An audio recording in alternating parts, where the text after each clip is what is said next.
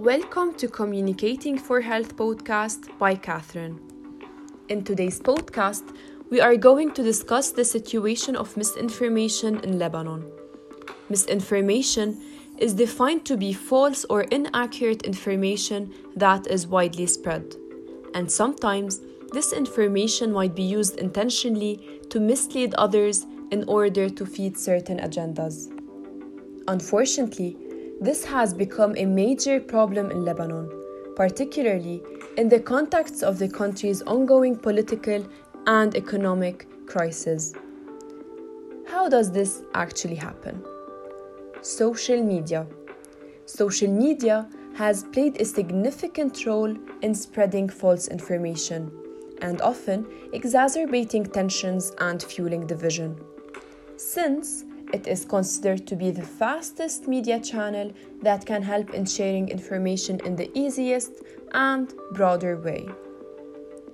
One of the biggest challenges with misinformation in Lebanon is the limited reliable sources of information.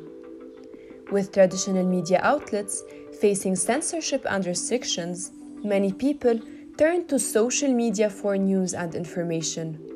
However, this can often lead to the spread of rumors and false information, particularly during times of crisis. And COVID-19 pandemic is a great example on how myths are spread through social media. Now, what can we do to tackle this issue? To combat misinformation in Lebanon, advocating media and health literacy is the key solution to limit the spread of misleading information. In addition to promoting the importance of critical thinking when receiving health-related information.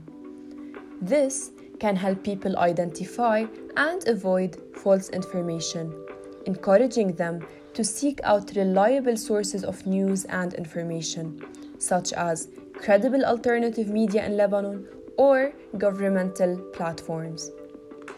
Overall, addressing the problem of misinformation in Lebanon will require a concerted effort from all stakeholders, including the government, media organizations, civil society, and individuals themselves. By working together, we can help ensure that people in Lebanon have access to accurate information and can make informed decisions about their health. And always remember, it is everyone's responsibility to stop the spread of rumors and misinformation by sharing only credible information from a reliable source. Indeed, not from your family WhatsApp group. Thank you for tuning into Communicating for Health. I hope you found this episode informative and enjoyable. If you have any feedback or suggestions for future topics, please don't hesitate to reach out. Don't forget to subscribe to the podcast so you never miss an episode. Until next time, take care and stay healthy.